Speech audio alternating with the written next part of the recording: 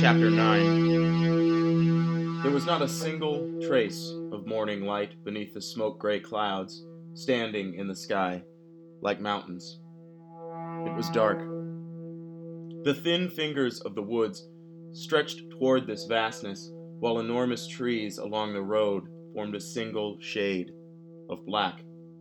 Even the road, floating in the headlights, held just this one pale color, as if they were touring the floor of the ocean in the beam of a small white bulb. All around creaked the hidden and the unimaginable in infinite number. And as the headlight trails bounced along the road, with them came less and less, only unrecognizable signs, posted and beaten. A lot of them were painted over with images of violent, splattered faces, or letters upside down and backward. They looked painted by fingers.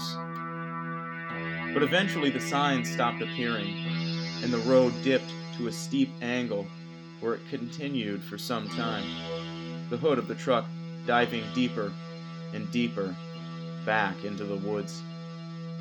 When the road leveled out, the brakes squeaked to a halt and the engine gave a groaning murmur before rattling off.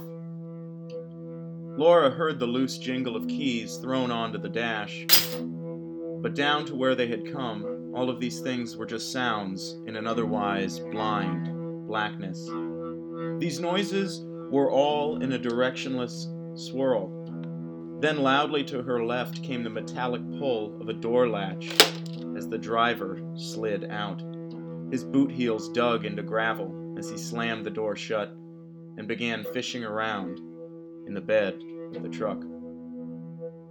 These sounds were muffled by the closed windows of the cab where Laura sat upright and speechless, still belt-buckled in with both her hands resting in her lap. She had this kind of mannequin-like stiffness, with the features of her face stuck in a plastic, expressionless gaze. She felt more like a dusty old doll than a real person, propped up and lightly rocking with the motions of the seat as the digging in the back of the truck shook the interior. Laura had stayed this way since the last stop before these woods, when the driver had stopped and dropped the two younger men off at a trailer court. But now it seemed the trip ended here, in the darkness of these awful woods, with only her and the driver left. The big man's shadow cast over her as he unlocked her door and opened it with a jerk. His face was still hidden by the night. Then he reached over her and unfastened her seatbelt, while his tobacco breath fell onto her nose and eyes in a whisper. "You've got nothing to be afraid of."